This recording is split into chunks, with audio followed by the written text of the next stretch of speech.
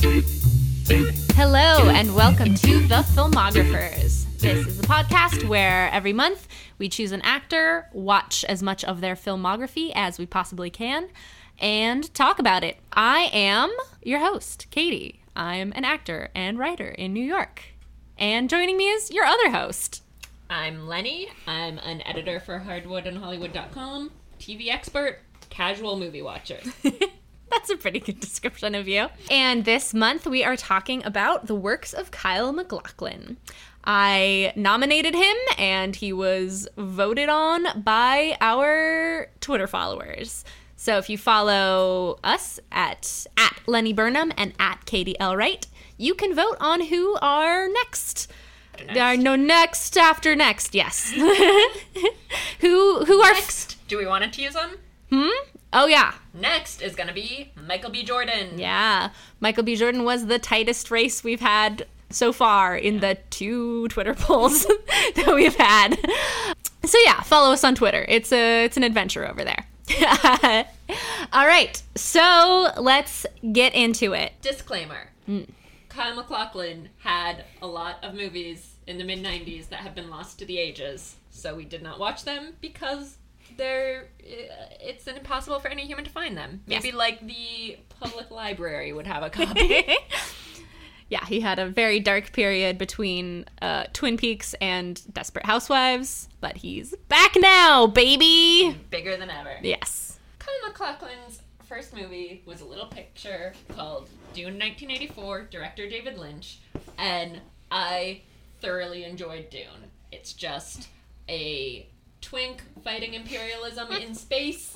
It's got a lot of silly set pieces, and it's just a real fun time. And I'm giving it a worth it. Yeah. I also really enjoyed this movie.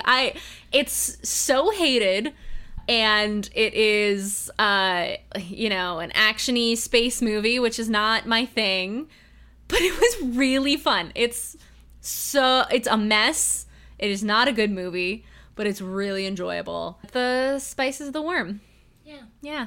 I feel like you right now might be hiding something about the spice. Ugh. I'm just gonna levitate in circles around a cow to distract from that. Yeah, so I definitely will give Dune a worth it. And next up, also David Lynch.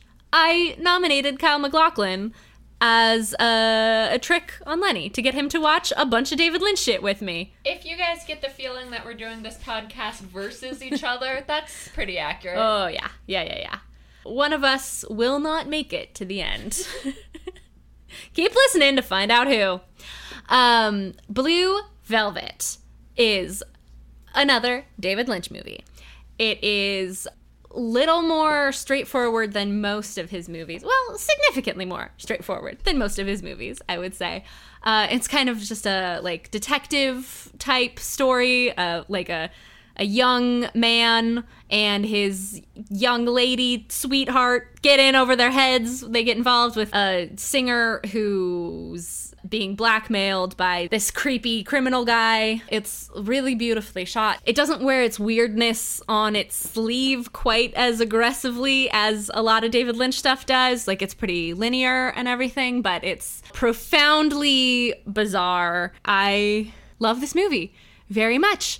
And we have 2 special awards, and one award and one whatever the opposite of an award is, a mark of shame that we give out, 1 per each filmography. So I am giving this movie the gold star, meaning that in all of Kyle MacLachlan's filmography, this is the one thing I think you should most make a point of watching, because it is an important part of film history and a beautiful and perfect film.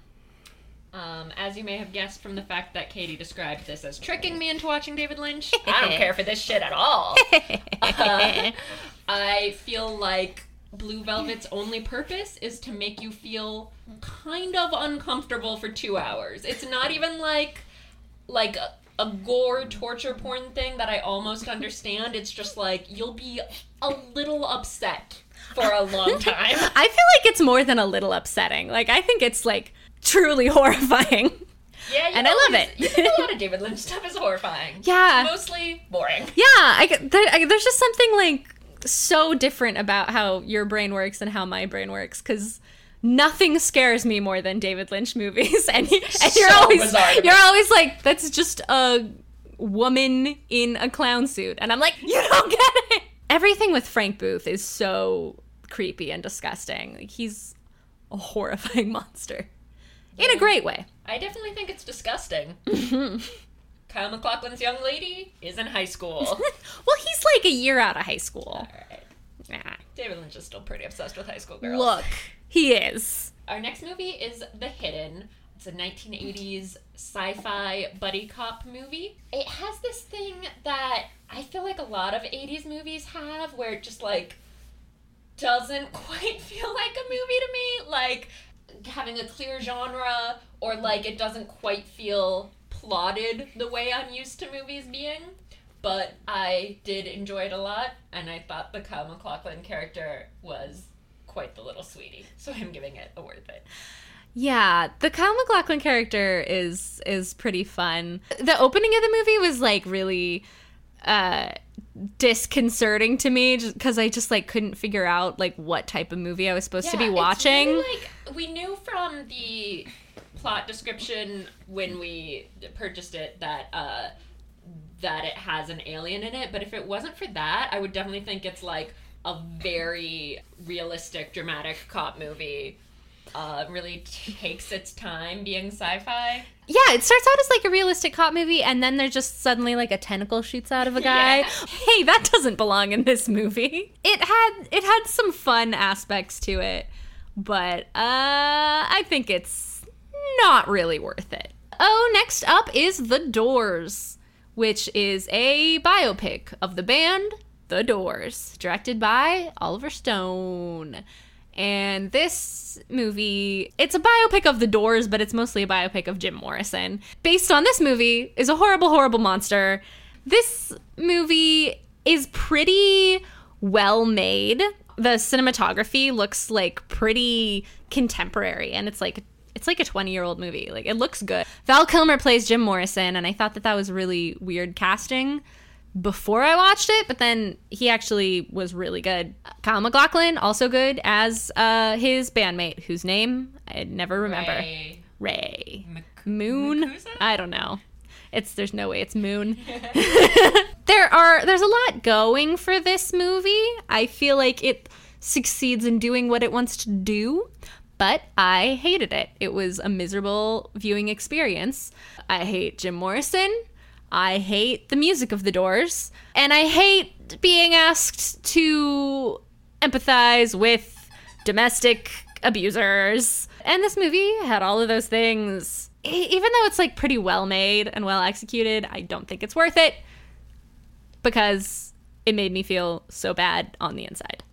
Yeah, you summed up everything, I would say, pretty well. And it's just, like, confusing, like, who exactly it's for, because, like, I like the idea of more biopics, like, exposing people and just being like, let's be honest, this person was shitty. But it sort of felt like it was just for fans who are fine with watching him be terrible to his wife. Yeah, it kind of felt like it was supposed to be like, oh, he was so complicated.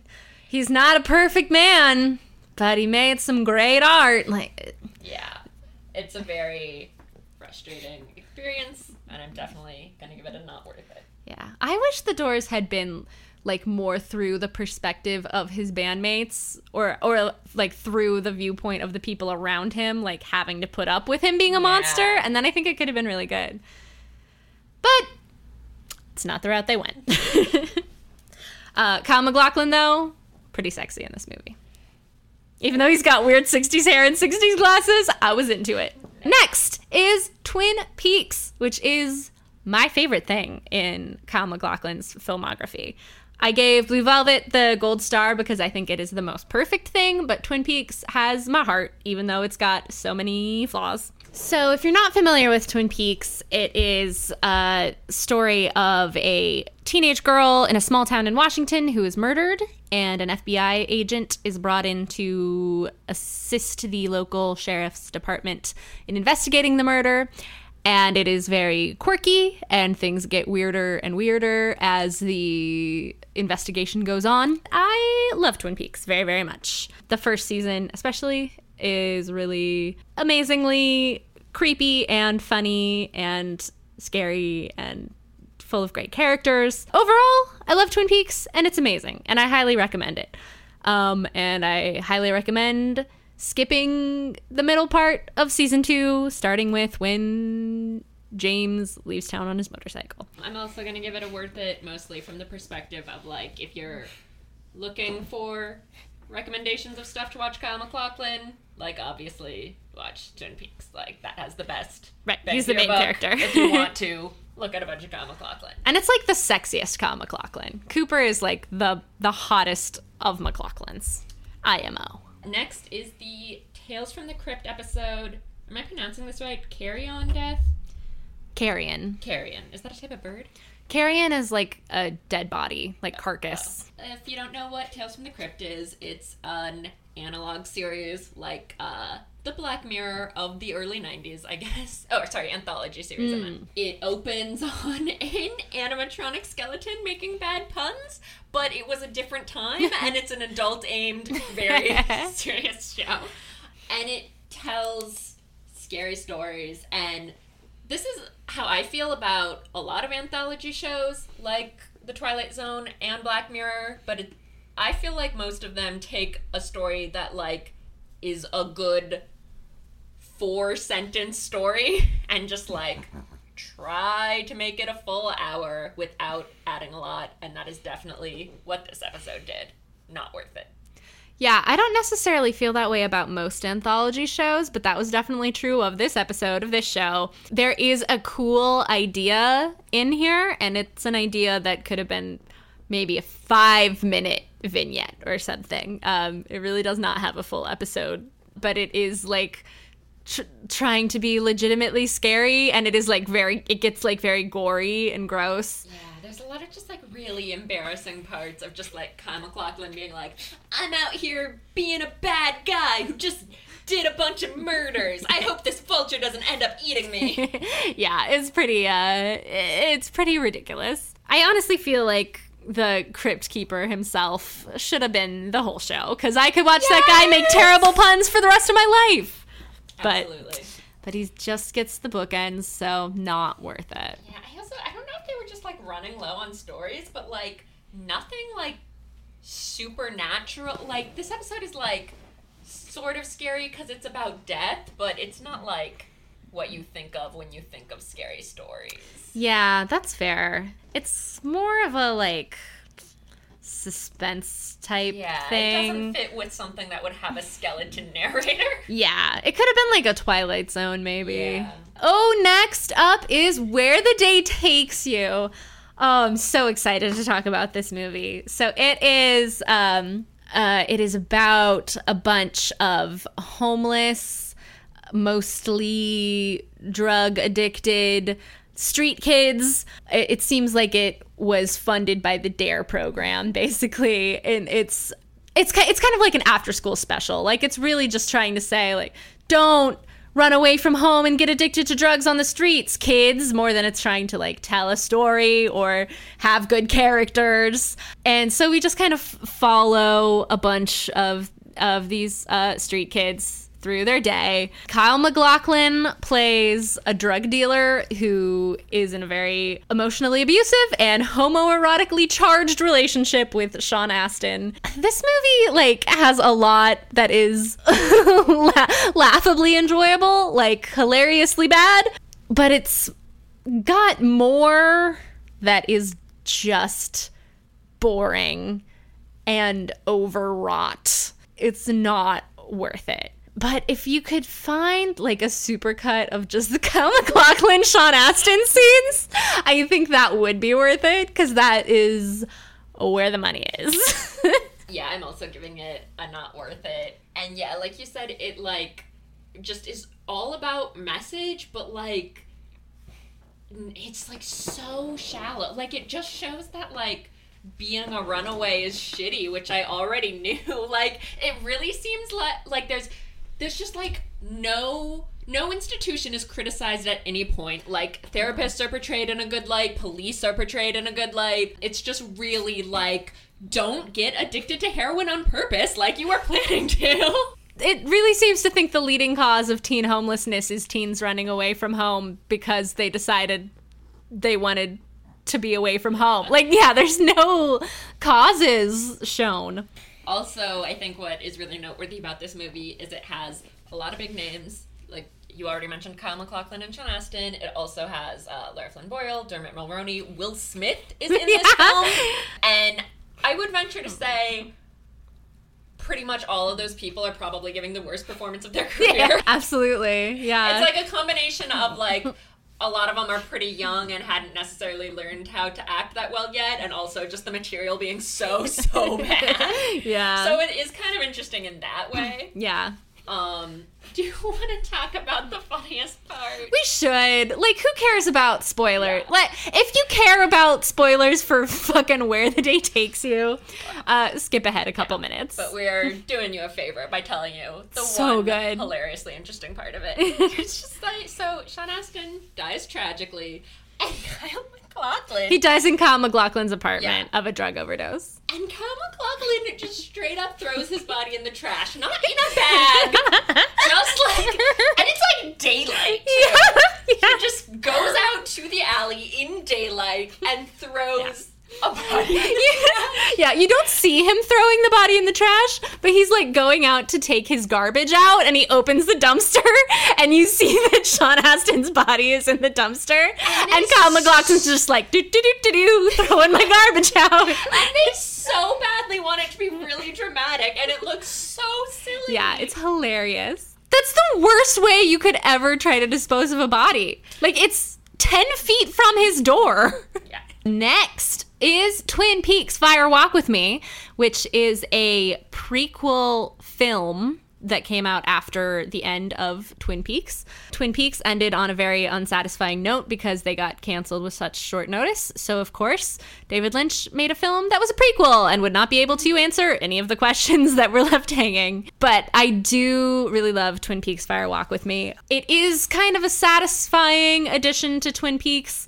Even though it doesn't actually answer any questions, it kind of resolves some of the discrepancies between the parts of Twin Peaks that David Lynch was there for and the parts that happened without him. And it's much darker than the television series. It's got a lot less of the comedy and a lot more of the darkness and melodrama. It's about the last week in the life of Laura Palmer, so obviously a movie that ends with its teenage girl protagonist being murdered is going to be pretty dark. And I'm sure that Lenny does not agree with me, but I find this movie so terrifying. It gives me nightmares every time I watch it, but I love it.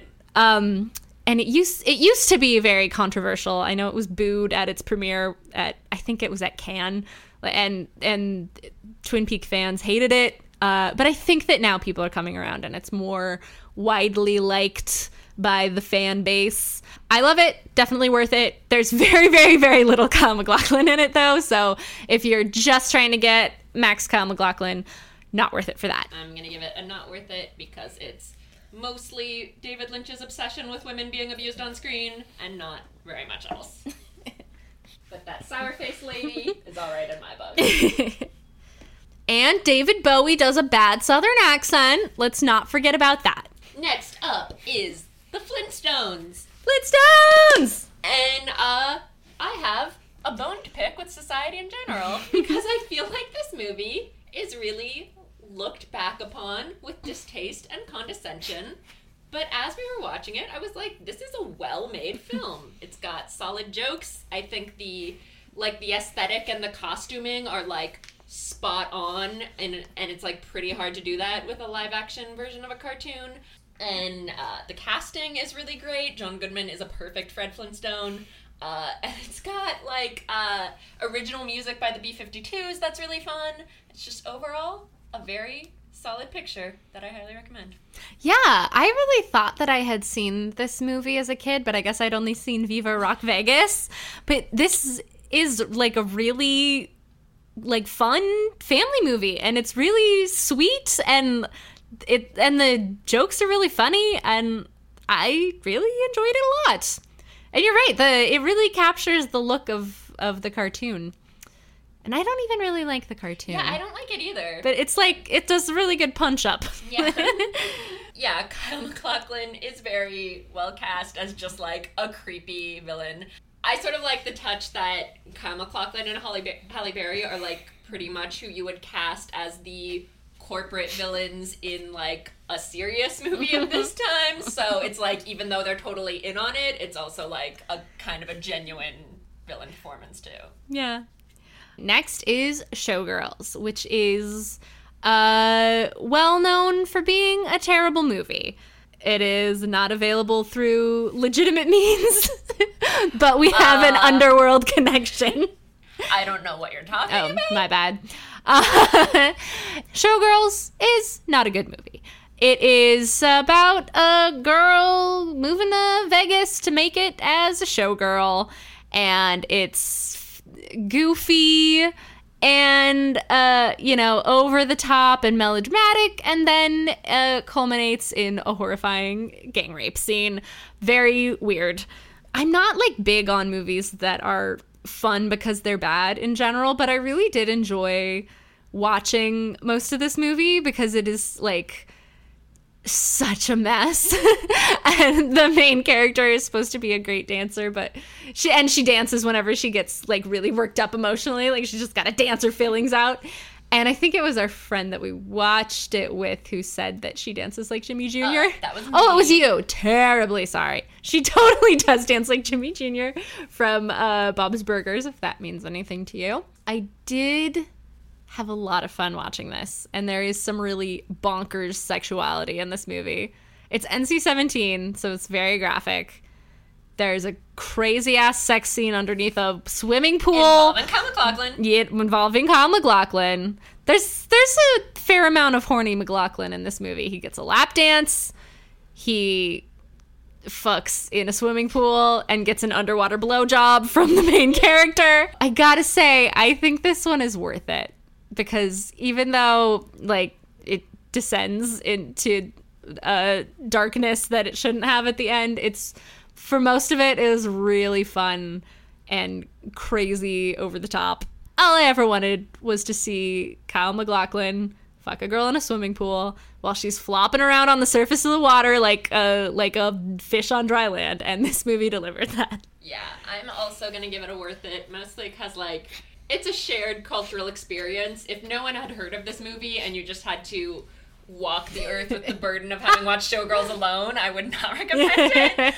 But yeah, it's very fun. It definitely lives up to its reputation as a movie that just makes a lot of perplexing decisions. Like, basic stuff, like what is considered to be good dancing. Like, she goes from being a stripper to being in a legitimate Vegas show, and there's like almost no difference except for just like how many dancers there are and like how nice the venue is. Yeah, the legitimate Vegas show is so trashy and so naked. It's very weird. Yeah. Biggest complaint, other than that, it the darkness it delves into, which like punishes the person who is the only good person in the entire movie, which I guess makes sense from an emotional investment standpoint, but still, ugh. Yeah. My other complaint is that there's no lesbian action, which I think is insane, because like it's so graphic in so many ways, and like they really, really make it clear that the Jennifer Gershon character wants to fuck Elizabeth Berkley. And I just don't know why not, because they're not holding back in any other way except for the lesbian shit. Yeah, that's so weird. Next up is a movie called The Trigger Effect. This was a drama that starred Kyle MacLachlan, Elizabeth Shue, and Dermot Mulroney. And it basically shows a power outage that leads to sort of a series of conflicts for a neighborhood.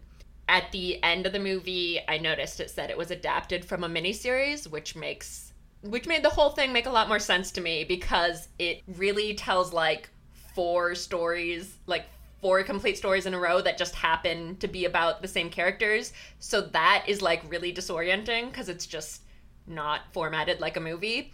but once you reach the end and have acclimated to the way the story is told, I think it's like a really solid film. I guess this is a little bit of a spoiler, but you sort of think it's gonna escalate and then be like, humans are capable of the worst things when pushed to the edge, and instead there's a de-escalation, and I thought that was actually a really nice touch. Yeah, this movie, I really expected that it would be terrible, just based on, I don't know, the vibe I got from the cover art and the fact that it's about just like people's worst natures coming out during a blackout. I was not excited for it. I really enjoyed it, and the main characters who I sort of felt at the beginning were just going to be like generic kind of like action-y characters felt really distinctive, and I really was interested in their relationship. I feel like it deserves to be remembered and watched occasionally, so I would definitely say it's worth it. It's got a young Michael Rooker. Yes, he's really good. He was really good. He's creepy. Yeah. And also, there's some good Kyle MacLachlan and Elizabeth Shue action for Natty. Yeah, there's some great horny MacLachlan. Next, we watched Hamlet, which came out in 2000, I think. It is one of those things where it's Shakespeare's words, but it's set in modern times, and it's like, just accept that, you know, these people are watching a movie and then talking in Elizabethan iambic pentameter. And it's, you know, it's Shakespeare, so it's fine. There's so much Hamlet out there. Like, if you're gonna watch a Hamlet, this doesn't need to be the Hamlet. I feel like this one is not worth it. I'm gonna give it a worth it, and I'm gonna say I feel like everyone already pretty much knows how interested they are in a modern adaptation of Shakespeare. It's like, you don't need our recommendations. But I do think I actually like this better than Baz Luhrmann's Romeo and Juliet, because I feel like it makes sense to make, like, Hamlet a douchey film student and Claudius a CEO. Like, I feel like it all translated culturally pretty well, whereas, like, in Baz Luhrmann's Romeo and Juliet, they're, like, surfer gangsters or something. Like, it doesn't really jive. Yeah. I'm gonna give it my signature better than Baz Luhrmann's Romeo and Juliet. Nice. Next up is a little movie called Exchange. Oh my god. And I just want to say, first off, that I'm mad at some of you listening to this, because I tweeted, should I pay money for a movie with a 0% on Rotten Tomatoes that stars Stephen Baldwin? And all you monsters said yes. Was it a unanimous yes? Yeah. So we watched Exchange, which is a Stephen Baldwin movie where the concept is that in the future people have obviously decided the best way to travel is to just jump into the body of someone who's in the place where you want to travel. And that definitely sounds like it could be fun bad, but I found this to be distinctly bad. Like, a lot of these trashier movies, like Where the Day Takes You and Showgirls, had several points where I laughed out loud. I don't think Exchange ever got more than like a chuckle or like a huh from me. And it's getting my black ball, meaning it's the one I think you should definitely not watch, no matter what your Twitter followers say. Yeah, this movie, like, it starts out pretty bad. And then very early on, there's a body swap. And where you once had Kyle MacLachlan as your lead, now it's Stephen Baldwin all the way. And it really makes you appreciate the craft of acting, because the movie was already unenjoyable and it becomes aggressively unwatchable from that point on. And the cover really strongly implies that Kyle MacLachlan and Stephen Baldwin switch bodies and they're the two leads, but there's a third actor, Kim Coates, who I have no beef with. Yeah, Kim Coates was good. In the mix, and so there's a series of exchanges, as it were, that lead to Kyle MacLachlan being completely discarded and it mostly being Stephen Baldwin. Yeah. I really feel like this is a rare movie that fails on every level. Yeah. It truly deserves that 0% on Rotten Tomatoes. I don't know how anyone could give it a positive review. It has nothing to offer anyone, and I too am giving it the black ball. Oh, next up is Sex and the City. So Kyle MacLachlan had an arc that lasted about 25 episodes, I think. Yeah, like just over one season, right? He like was mostly in one season, and then he kind of stretched into another. He is Charlotte's boyfriend and very, very quickly her husband. They really rush into marriage and live to regret it. And he plays a kind of MacLachlan-y, uptight rich guy. Has a lot of sexual difficulties, and that puts a big strain on his relationship with Charlotte, which I enjoyed. But then it kind of becomes a thing of like, he can only get it up if they're divorced at the time or something. So that's kind of weird. But I haven't really watched a lot of Sex in the City. This is like definitely the most Sex in the City I've ever watched. And it's not a good show, but I truly enjoyed it, and I would watch more. So I will give it a worth it, especially because Kyle MacLachlan is pretty hot. I'm also gonna give it a worth it, and I also agree that it's not a good show objectively. But there's something very watchable about it. Like, we have a rule where we don't have to watch every episode of something if the actor is in like a ton of episodes, but we just kept watching Sex in the City until the end of Kyle MacLachlan's run. Yeah, I thought especially the Kyle MacLachlan and Charlotte relationship was pretty interesting, because like, it's terrible, but in a way where like you kind of root for them. Like, they just keep making terrible decisions together, so you're like, I guess they're soulmates because they're on the same page about all of this weird stuff. Yeah. And they like rimming each other. Hey. And there's a scene of Kyle MacLachlan sweaty and wearing just little white shorts and angrily playing tennis that I dig. But I also want to mention there's one episode that is wildly transphobic and really upsetting.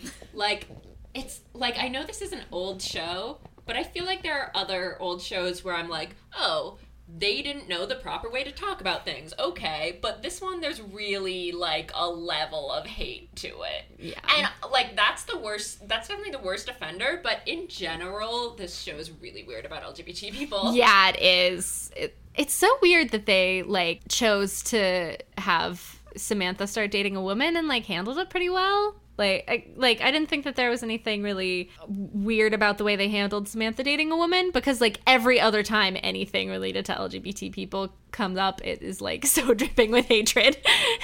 Charlotte and Miranda also like make a lot of terrible decisions, but like you understand why it's because of like flaws that they have. But when Carrie does terrible things, it just like feels completely brushed over. Like, it just feels like the narrative itself and also every other character is never like, dude, Carrie, what you just did is like really shitty. Next up is Justice League: The New Frontier, in which Kyle MacLachlan plays Superman, which I thought would be extremely my shit.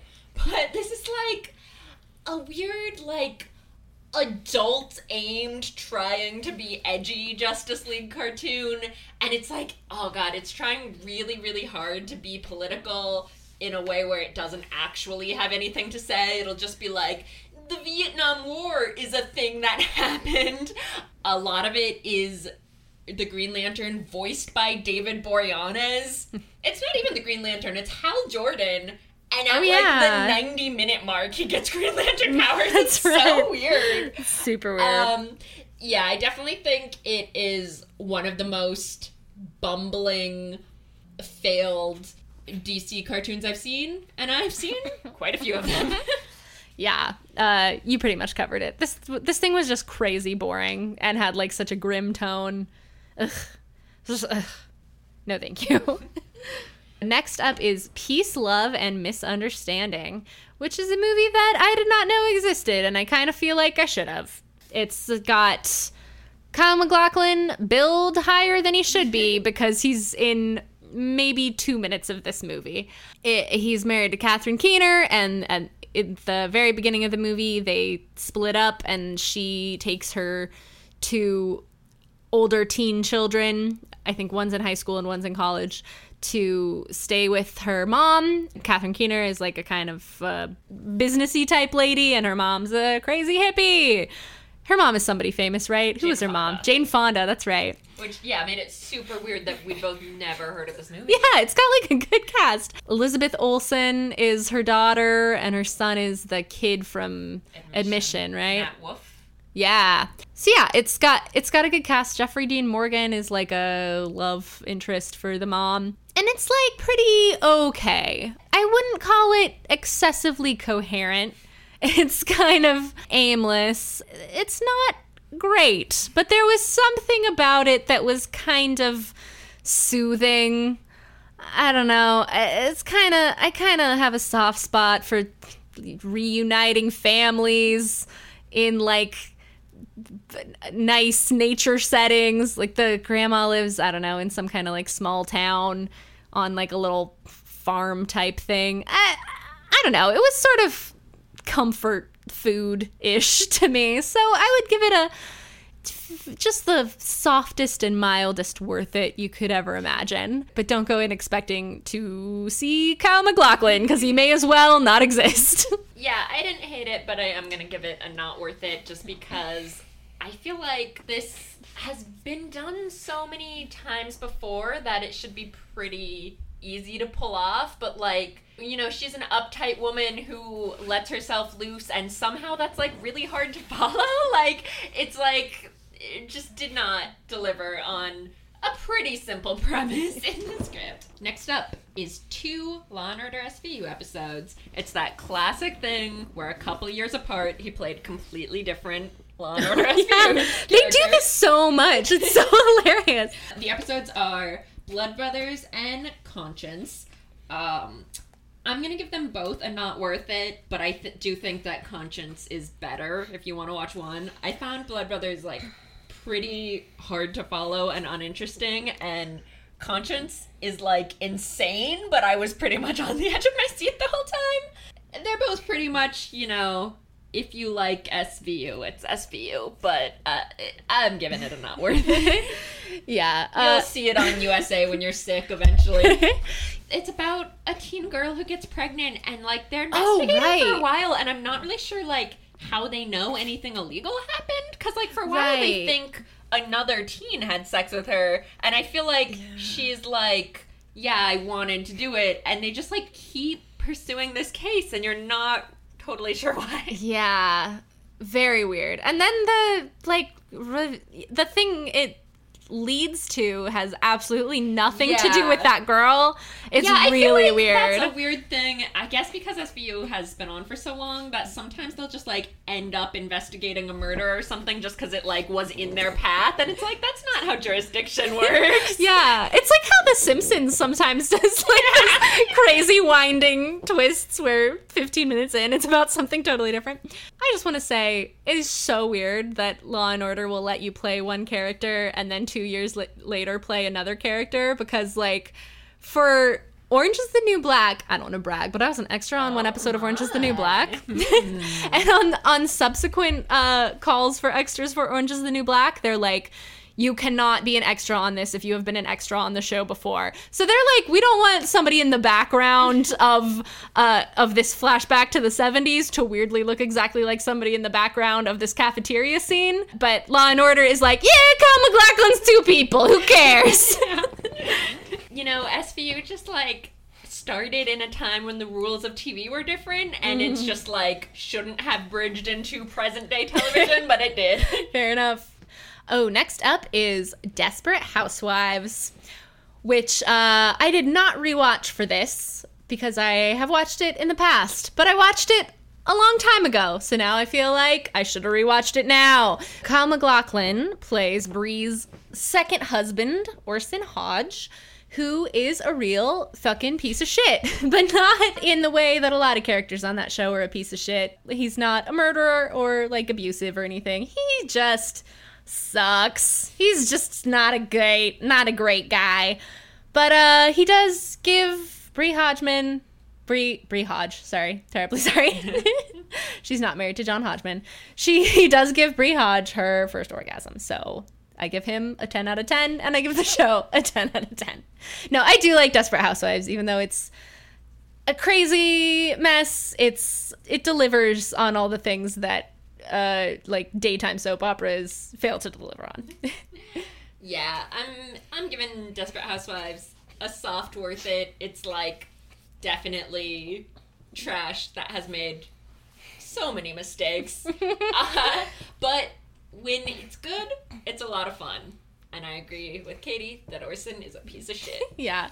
It's like the saddest scene in all of Desperate Housewives is when Bree tries to give Orson a lap dance. Is it right after he gets in a wheelchair and she's like trying to cheer him up, I think.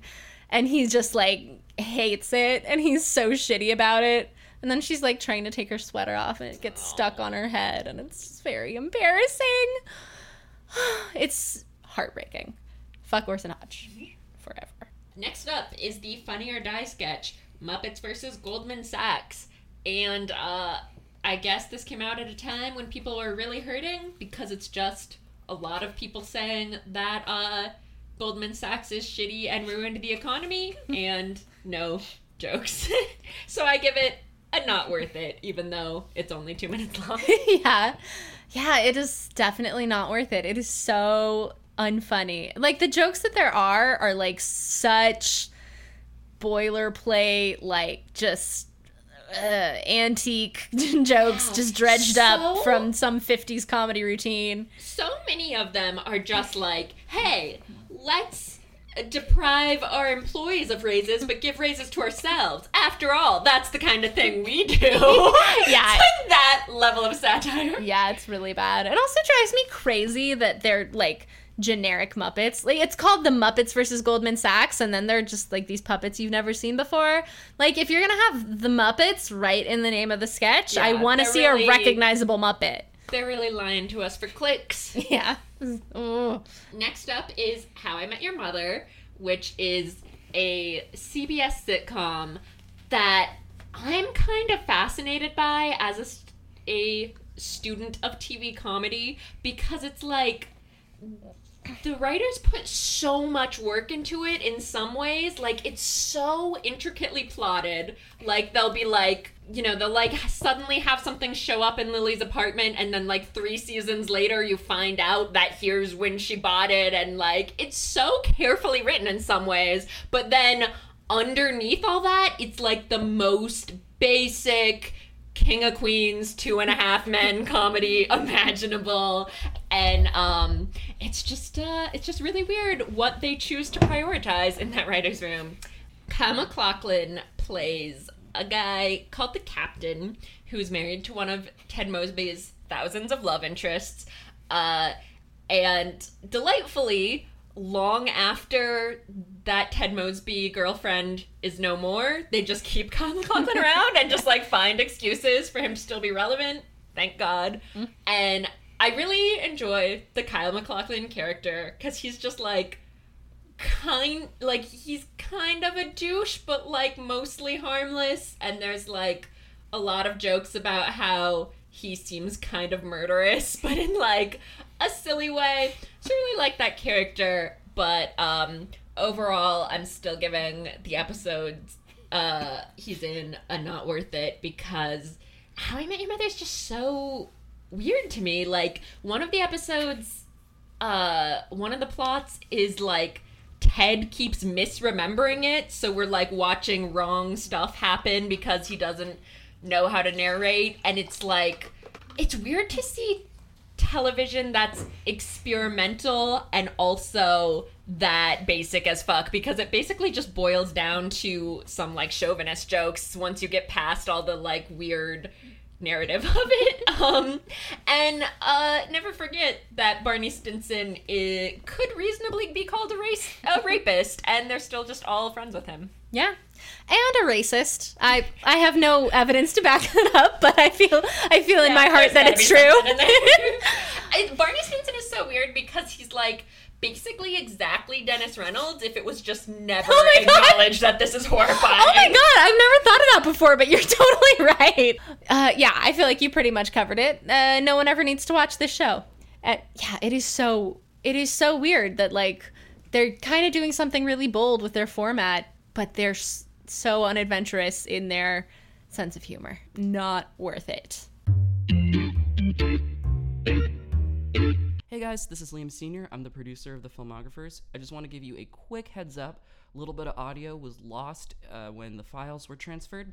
So basically what happens between this the part you just heard and the part that I'm going to drop you in, they talk about a couple of TV shows that Kyle MacLachlan guest starred on, The Good Wife, Agents of S.H.I.E.L.D., and then they segue that into Inside Out, the Pixar movie where he plays the main protagonist's father. So sorry about that. The rest of the podcast is still great, and get ready to hear the ending of their conversation about Inside Out. Enjoy.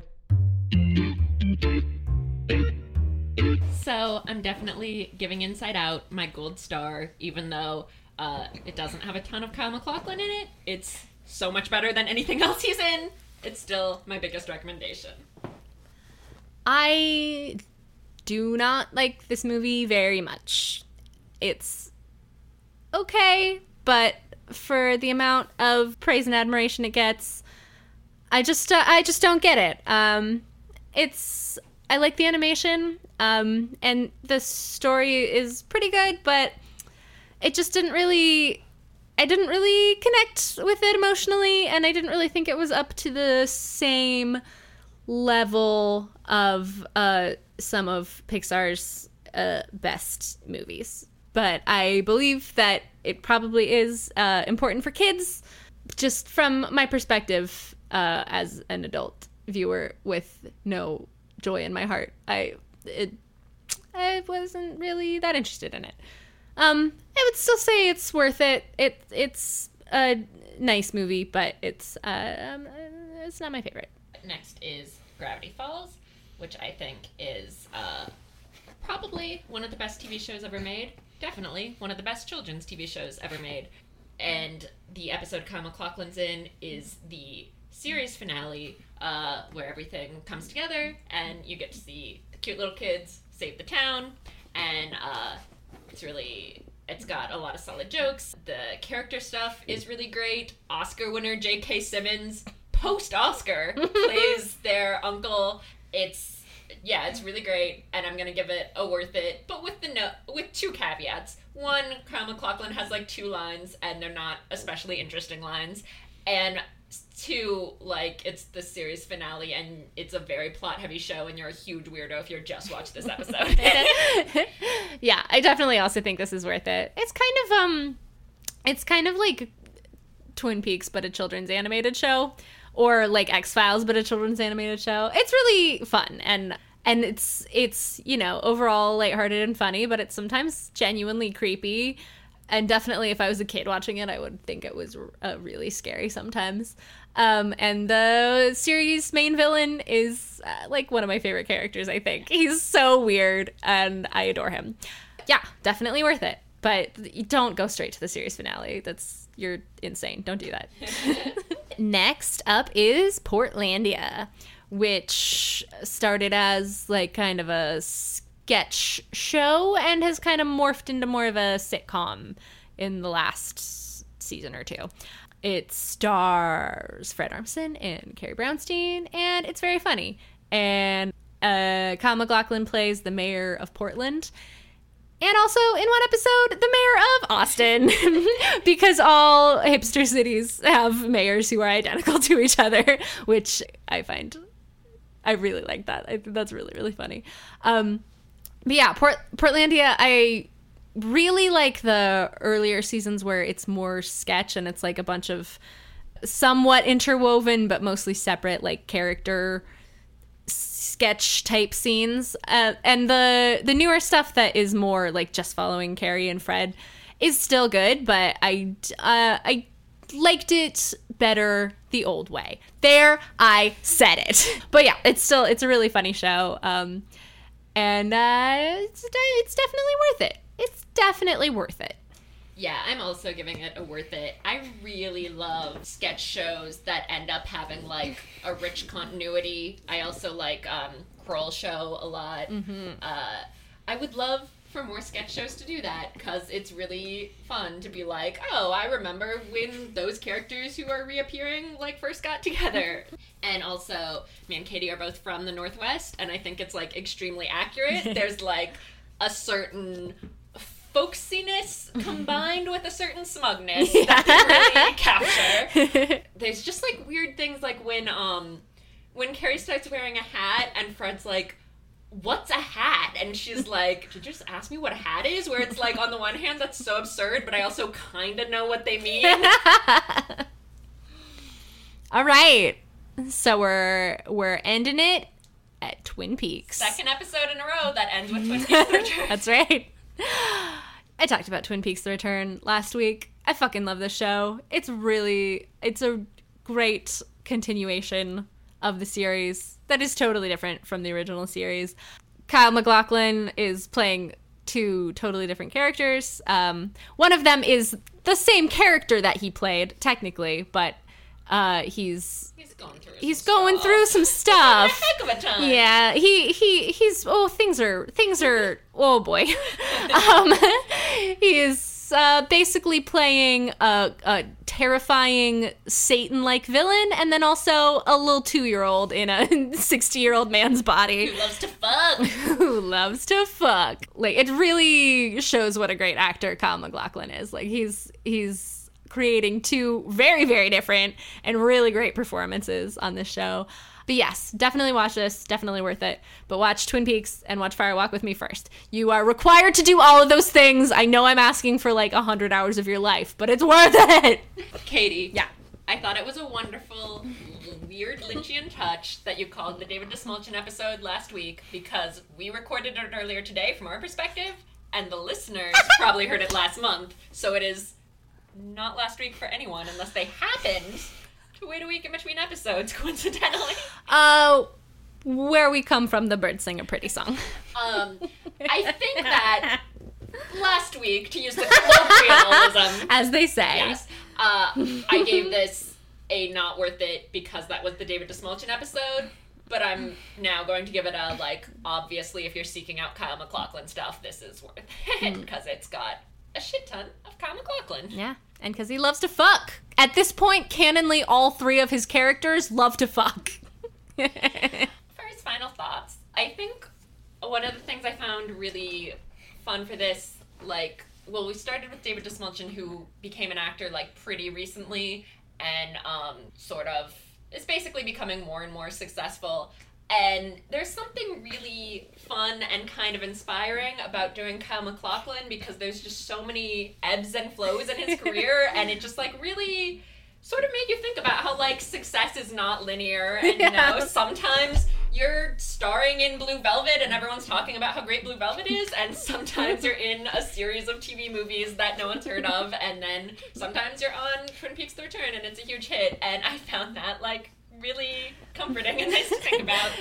I think Kyle MacLachlan's definitely talented like, he's got a lot of natural talent, and I think that in, you know, Dune and Blue Velvet, he's definitely, like, good, but I feel like recently he's just, like, really become an excellent actor, and, like, stuff that I didn't especially like How I Met Your Mother and Agents of S.H.I.E.L.D. and The Good Wife, I thought he, like, really brought it in, like, mediocre roles, and it's pretty exciting to see someone, like, in their 50s just, like, killing it at the craft of acting.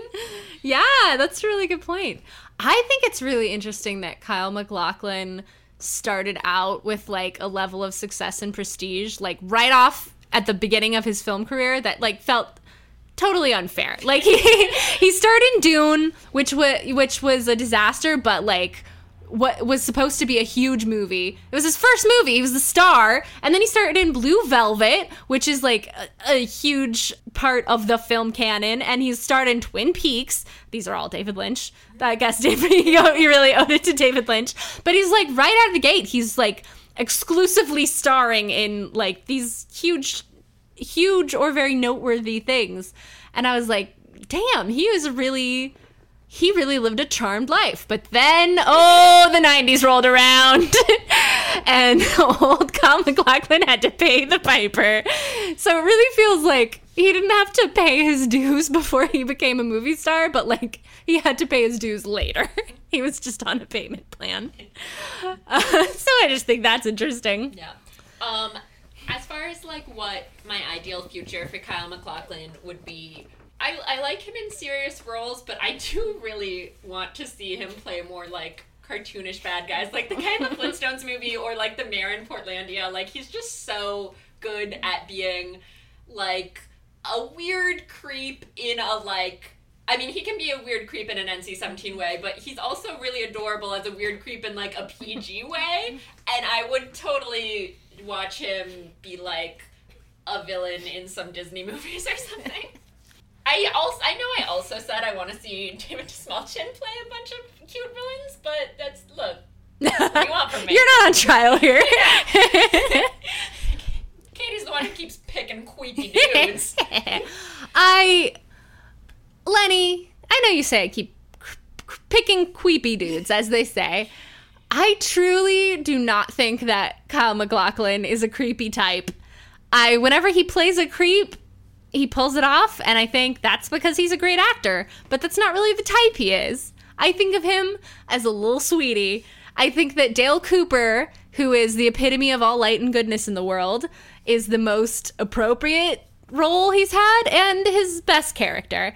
And I would like to see him play more characters who are just light and sunshine and goodness, because he hasn't gotten that many chances to do that in his career. Twin Peaks: The Return is a good start. He lights up my heart with joy, and I want him to get more opportunities to do that. Katie, Yeah. would you join me in ending this episode on a fuck, marry, kill with all Kyle MacLachlan characters? Well, if you insist. All right. I am going to fuck Trey from Sex and the City because he likes getting rimmed. Smart. I'm going to marry the captain from How I Met Your Mother. All right. Just douchey enough. And I'll kill the evil Dale Cooper because he seems up to something. Oh, definitely. I think, Katie, that the evil Dale Cooper might not have the best agenda. I'm a bit worried about him. I can tell you right now, I'm gonna marry Dale Cooper. He's a perfect man. This is all I want in my life, is to marry Dale Cooper. I'm gonna fuck. Hold on, let me look through this list. Ooh, so many choices. I'm actually looking through this and realizing, like, oh boy, I don't want to fuck most of these guys. Have some baggage. He's so handsome, but like, Jesus Christ. Okay, I'm gonna fuck the captain from that bad show, How I Met Your Mother, yeah. And obviously I'm gonna kill the bad Dale Cooper. He is like potentially the source of all evil in the world. I would be a fool not to. So thanks for listening, everybody. And next time you have Michael B. Jordan. Michael B. Jordan! And if you want to vote on who we do after Michael B. Jordan, follow us on Twitter at Lenny Burnham and at Katie L. Wright. And keep your eye out for a poll. All right. And that's it. Later, guys. Do you find yourself unable to watch television? Who has the time? Well, luckily, we do. I'm Liam Sr. I'm Josh Phillips. We host a podcast where we watch old canceled TV For you. Musty TV, every Thursday on the Major Cast Network. My father says we're crazy. My mother won't talk to me anymore. Thanks for listening to the Major Casts Network. Stay fun, stay nasty, and stay major.